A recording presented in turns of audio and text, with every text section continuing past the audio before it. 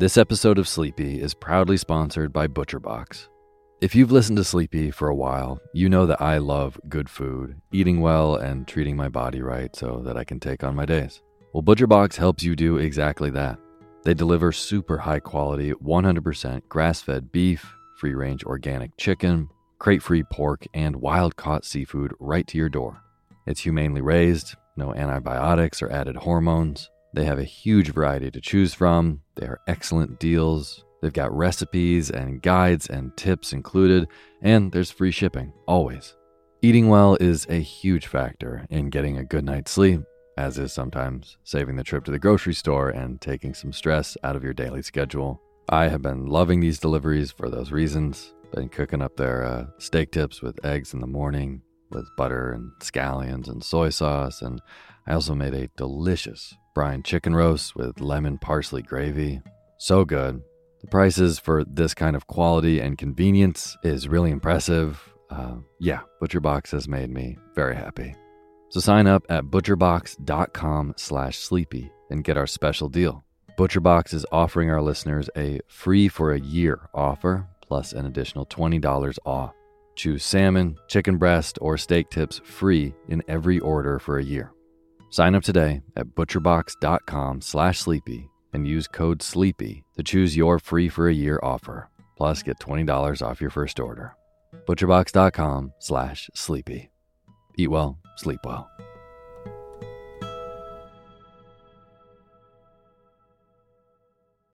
When you need mealtime inspiration, it's worth shopping Kroger, where you'll find over 30,000 mouth-watering choices that excite your inner foodie. And no matter what tasty choice you make, you'll enjoy our everyday low prices, plus extra ways to save, like digital coupons worth over $600 each week. You can also save up to $1 off per gallon at the pump with fuel points. More savings and more inspiring flavors make shopping Kroger worth it every time. Kroger, fresh for everyone. Fuel restrictions apply.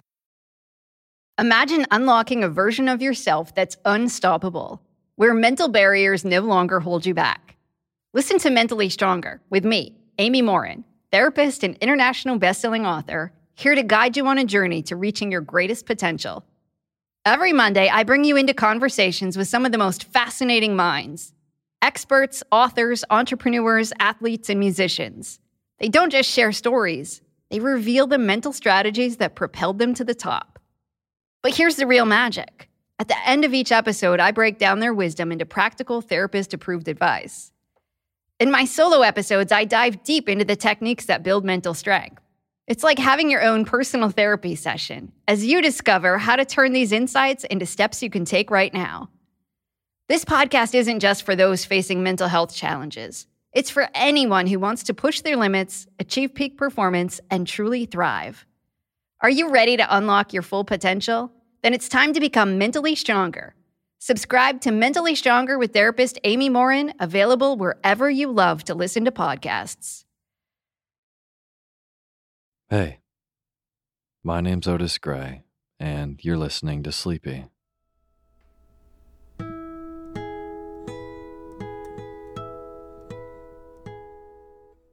A podcast where I read old books to help you get to sleep, and a proud member of the Airwave Podcast Network.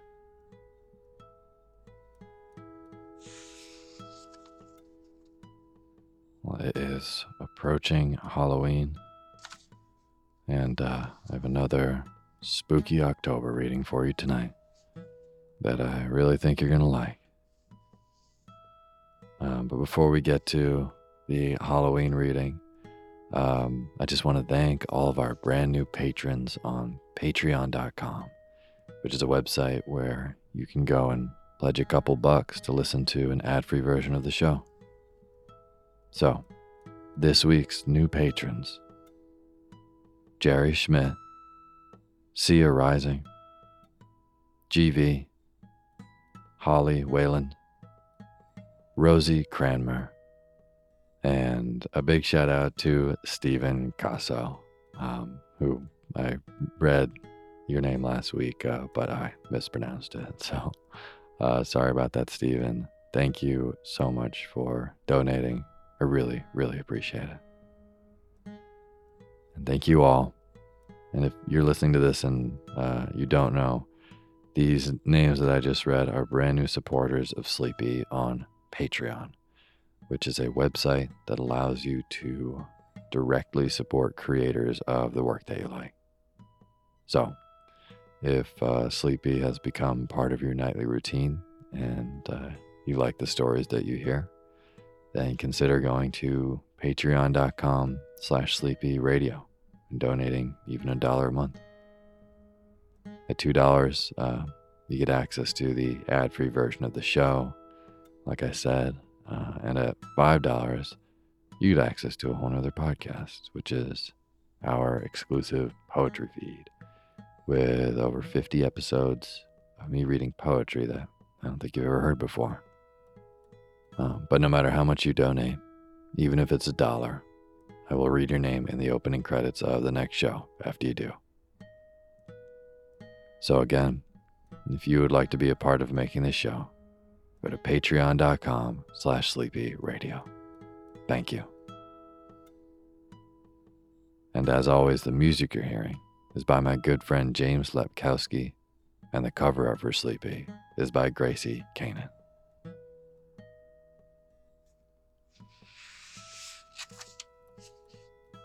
Well, tonight, not only do I have a brand new spooky October reading for you, but I'm also recording it from Spotify Studios in downtown Brooklyn. You may have heard this on some of our previous episodes, but because of you all listening to Sleepy, we've gotten the attention of Spotify over the last few years, and they're helping to grow the show and make sure more people get access to these snoozy bedtime stories. And they offered for me to record these bedtime readings in their Brooklyn offices. So that's pretty cool, and I have you to thank for that. So thank you. The reading I have for you tonight is another spooky short story by Hume Nisbet, who I've read the last couple weeks. I had never read Hume Nisbet before this month, and his short stories are just really spooky and kind of perfect for this month's readings. So I am continuing to read his short stories, and tonight I'll be reading a story called A Face at the Window. Now this one is particularly creepy, but it also has kind of a really goofy, funny ending. A lot of slow burn build up for something that, spoiler alert, ends up not being so creepy. But if you prefer a less creepy bedtime story, just go peruse through the over 250 episodes we have to find something else until we have less creepy stories in November. But for tonight, I'm very happy to be reading to you A Face at the Window by Hume Nisbet. And now's the time for you to fluff up your pillow just how you like it. Feel yourself melt into your bed. Get real comfortable. Close your eyes and let me read to you.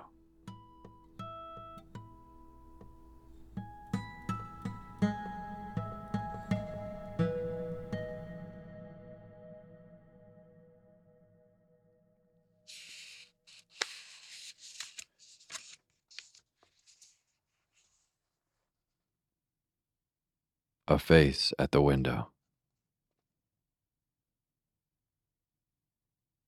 I remember once, while knocking about the colonies, taking a fancy to a quiet, hermit sort of life. It was in New Zealand that this fancy came upon me, suggested by the appearance of my deserted bush hut, which afforded me a temporary shelter when overtaken by a sudden downpour of rain. This hut seemed to have been untenanted for some considerable time. It stood in the center of a little clearing, surrounded by miles of forest of kauri fern and the tangled intricacies of the supple jack.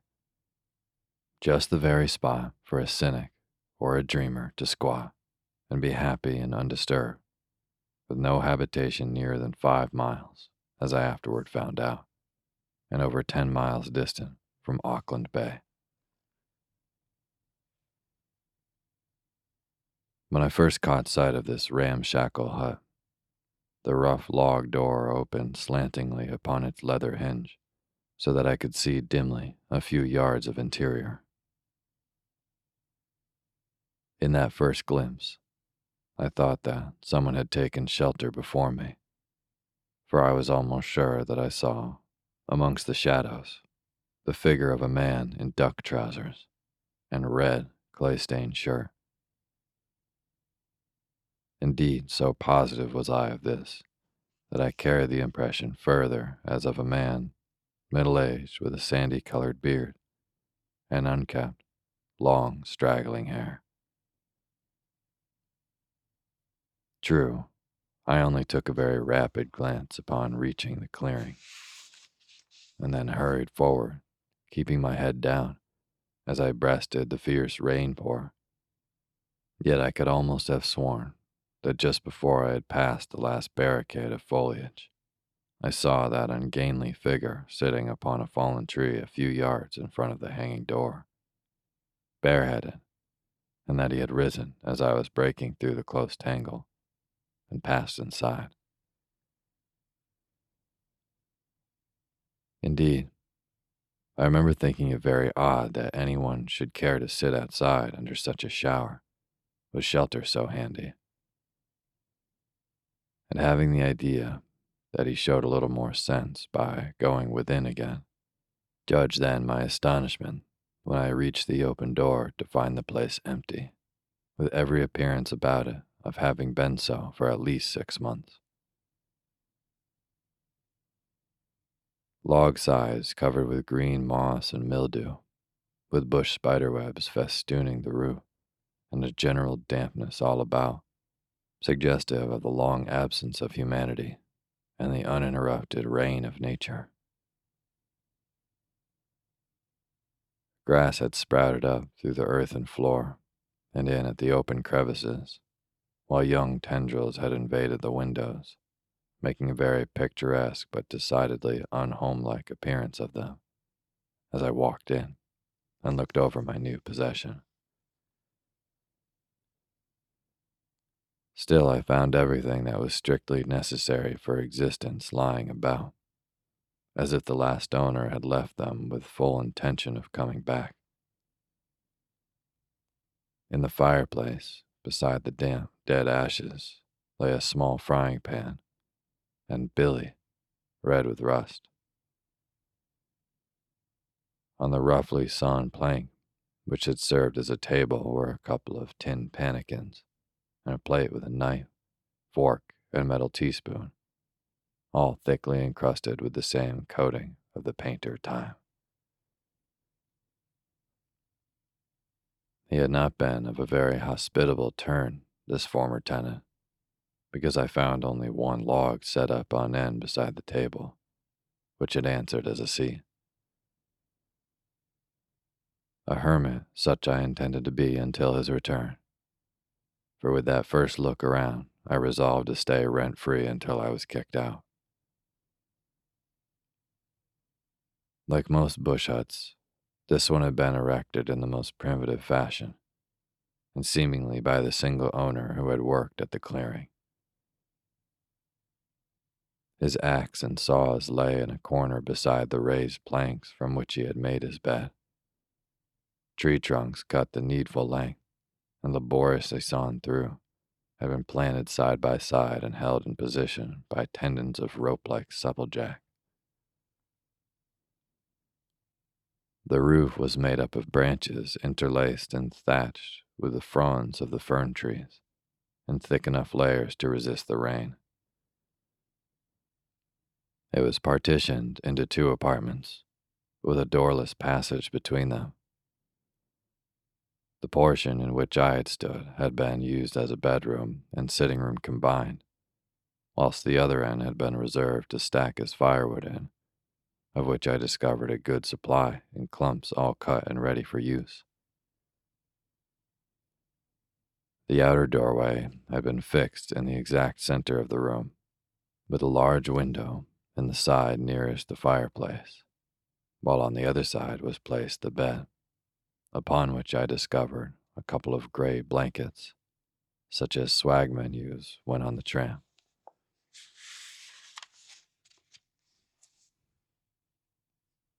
The hut owner must have left in a great hurry, I thought, as I took up these damp and half-rotten articles, to leave his swag behind him in this fashion.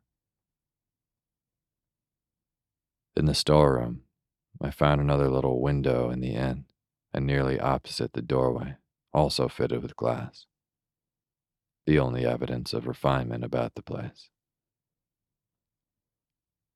I mention these details somewhat particularly, so that you may be able to follow me in what happened afterwards. Having made up my mind to squat here, I set to work to make myself as comfortable as possible. I got a fire set a-going, and hunting about, managed with some provisions that I had in my own swag to enjoy a good meal. After which, fixing up the door and hanging up the old blankets as a screen and window curtain, I would have passed a very comfortable day and night, but for the curious impression that would not leave me of that former occupant. Sometimes when I went to the window to look at the falling rain for a brief second, I seemed to see that figure on the log.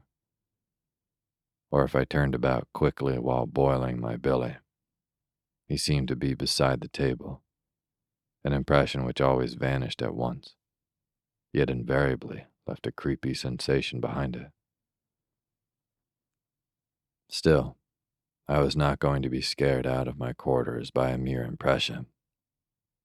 So I resolutely spread out my own blankets, shut my eyes, and went to sleep, waking up next morning more firmly resolved than ever to live rent-free as long as I could. The rain having cleared away, I tramped back to Auckland, and laying in a stock of provisions, paper, books, and other necessaries, borrowed a horse from a friend who wished it put to grass for a month or two, and returned to my new home, feeling that at last I would have peace to think and work. In a week I was fairly settled down, and even used to my impression, so that at such moments when I paused with my pen in my hand and looked up for a fresh thought, it would have startled me if I had not met that fleeting image at the fireside. Or when I opened the front door in order to get fresh water from the stream, to see that log unoccupied would have been as great a surprise as had been my first discovery that I was alone in that deserted hut. I had got used to the man in the old red shirt and duck trousers, and did not mind his fantastic habits in the least. During the day, at least, these were my feelings upon the subject. But when night fell over the forest, and the time came for me to blow out my candle, I was not so sure but that I could have dispensed with his company. It was always as the light was puffing out that my eyes encountered the shape most vividly over beyond it. Then a moment of horror would seize me lest I might see him in the dark, and that he would stay with me, and not vanish as he did during the light.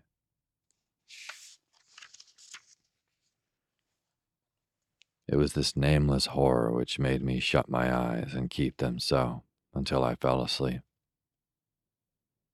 He never once visited me in my dreams, although each night I went to sleep thinking that he would do so.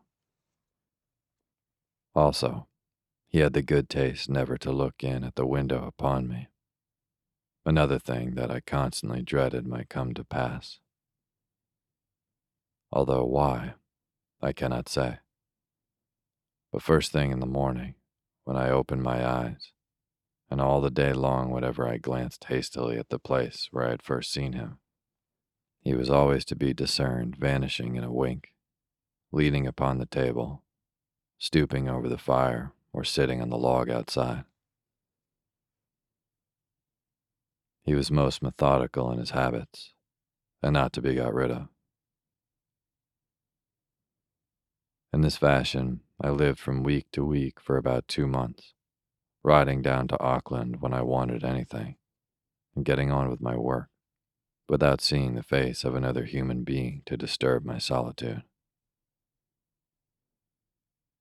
No one came to dispute my right there, except my impressionist friend, and he never stayed long enough to say whether he was pleased or otherwise at my intrusion. One day I found myself getting short of candles and manuscript papers, and I made up my mind to ride to town, but was forced to postpone the visit, as the rain came on just as I was about to start, and soon showed that it meant to be both a long and a strong New Zealand storm, which is not a state of weather to be braved with impunity. So tying my borrowed steed inside the shed, which I had managed to build for him at the side of the hut, I went myself indoors and fastened the door up to finish the few sheets which I had still left in the daylight. When night came, the storm was raging outside wilder than ever. The wind shrieked and whirled about the hut and through the forest as if 10,000 furies were out and determined to wreck creation. The crashing of trees and branches, as the swift flashes of forked lightning cut them asunder and sent them headlong to the earth. Rain rushing down without intermission, as if from a mighty watering pot, and thunder peals resounding after each rapid blaze of flame, before the echoes of the last peal had time to rumble off to the far distances. Such a day and night of stupendous grandeur and majestic gloom as I have seldom witnessed. I finished my writing and got up a blazing fire. In spite of the spluttering waterfall which rushed down the chimney, my clumps of wood were dry and caught fire quickly and blazed up merrily. And then getting my small stock of books onto the table, I lit the last of my 2 candles, also lit my pipe, and sat down to enjoy myself in my own way inside, as the Storm King seemed to be enjoying himself in his favorite style outside. The first volume which I lifted up was not, perhaps, the best under the circumstances, although the surroundings were singularly appropriate to its contents. It was Poe's Tales of Mystery and Imagination.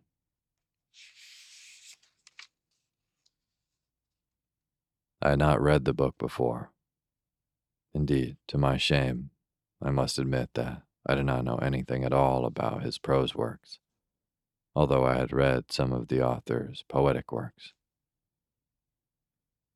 But with my vanishing friend by the side of the fire and the awful turmoil going on outside, I thought that Edgar Allan could not be studied under finer conditions, and so, without looking further, I began at once at the beginning.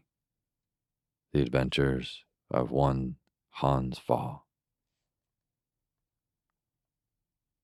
The first story of Edgar's is an insinuating one, a kind of mild prelude to what is to follow. Even with my silent companion over against me, the repeated flashes of lightning which darted through the room about as quickly as he himself vanished, and my first candle gradually being consumed, I did not feel much more than the ordinary horrors which I usually felt of an evening alone with my ghostly friend or host, and without the storm outside, or unfortunate, weird genius of America. Indeed, I was rather tickled than otherwise with that first story. But I read on. My only remaining candle had to be lighted. I got through The Gold Bug, Valdemar, The Descent into the Maelstrom, The Murders in the Rue Morgue, Mary Roget, The Purloined Letter, and had just dived into the horrors of The Black Cat when the candle guttered and went out with a wild flare which revealed to me my vanishing host and the fact that my fire was getting low, with no wood on the hearth, and that awful journey into the blackness of the back room before I could get more fuel. Heavens, what a tempestuous night outside, and what a fascination of horror was upon me as I looked at the dull red glow of that dying fire and thought upon that dark back room with its little square window, the room at present covered for me by that old moldy blanket, which I must lift up and drop behind me before I could get at these clumps of firewood. But it had to be done, for I dare not permit that fire to go out this night of all nights. I dare not think of what each of these blinding flashes might reveal to me, and so drive me mad. That fire must be replenished at once, and kept blazing brightly until I fell asleep. But 1,000 unformed and nameless horrors which seemed to be crowding that darkly lurid space, each instant so appallingly lighted up and plunged again into worse than total darkness. At last I plucked up a desperate courage, and with a wild gasp I staggered past that woolen curtain, my nerves in an acute state of tension, and my heart strained with agony. I stooped over the stack with my eyes shut and hastily grabbed at the nearest clumps, filling my arms as quickly as I could, when a fierce blaze of lighting forced me to open my eyes and look towards that window, in spite of my efforts not to do so. What was it I saw in the rapid illumination at the window? A face, ghastly like death, staring in upon me as I knelt beside the logs. I could not be sure of that, but I was paralyzed and could not move, yet knelt with the clumps sliding from my useless arms, and my eyes fixed upon that window, surrounded with such a blackness as only the Egyptian night could compare with. Another blinding flash, and again I saw the face, white behind the glass and staring at me with awful black eyes. Then an interval of darkness, which seemed longer than usual, while my starting eyes strove to penetrate past the window frame into the night beyond. That interval of darkness saved my reason, I think, because as my eyes grew accustomed to the dark, I saw, or thought I saw, a lighter shade of space around a dark object, like a human head. It was palpable and solid. Then it must be a living mortal, and no ghostly visitor. Why I reasoned in this most illogical fashion at such a time, I cannot say.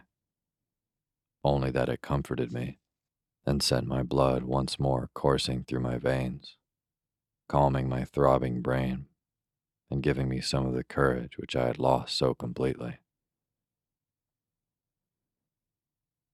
Then I waited for the next flash, picking up the wood quietly as I did so. When it came, I saw more than last time. A white face with staring black eyes and long hair hanging loosely about the blanched cheeks. Enough, it was no ghost, whatever it might be, so Without looking up again, I went back to the front room to feed my fire and think it all out. My first action was to put about a dozen of the clumps upon the red ashes, thereby plunging the place into as complete darkness as the other room had been. Then I felt about the corner of the room until I got hold of the axe. Marie Roget and the black cat were completely forgotten in my present exhilarating excitement. I felt that I had not to face a ghost, but an enemy lying in wait to surprise and perhaps murder me. So I determined to take the bull by the horns and surprise them, whoever they might be, instead. When I had secured the axe, I opened the door. It did not matter how much noise I made with the tempest raging outside, and as the curtain had dropped between me and the other room. Then when I got outside, I stole gently towards the back, feeling my way along the rough planks as I went, my axe ready in hand in case of a surprise. What I was mostly afraid for was the lightning. If a flash came now, I might be revealed. However, fortunately for me, one flash came just as I turned to the front of the house, and then I felt sure that I could reach the back before another came. I felt along until I came to the turn at the rear, and then I went home more cautiously, stretching out my arms at full length and feeling in advance. Ha! I had touched the body of my visitor, a wet, loose garment of some sort. I did not wait to find out what it was, but with a sudden leap forward, caught up the entire bundle somewhere as near the waist as I could calculate, half dragged, half carried it through the rain and mire, round the end and side of the house, onto the front, bang through the open door. Then, pushing it with all my strength from me into the room, I drew the door shut behind me with one hand, while with the other I hove up the axe and waited for the attack. One more flash of lightning came, during which I saw a confused bundle of wet rags lying against a corner of the room, motionless. And then once more, darkness, during which I was delighted to see that my clumps of firewood were beginning to take light. Little tongues of blue flame had begun to shoot out between the clumps, and in a few moments more, I knew I would have light on the subject. I do not think that I can tell you much more that is interesting about this ghost adventure. You see, I didn't have the necessity of killing anyone that night. I married that bundle of wet rags instead, for when the fire blazed out, it got up and showed me as pretty a face as ever I cared to look upon.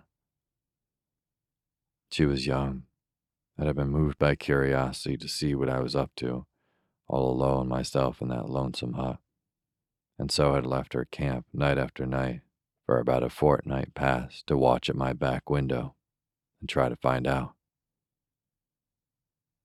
They all thought I was a wizard of some sort, and would you believe it, she still thinks so, in spite of all that she must have found out about me since. However, she very soon banished the impressionist with the duck trousers and red shirt, and altogether made a wonderful alteration in that old hut.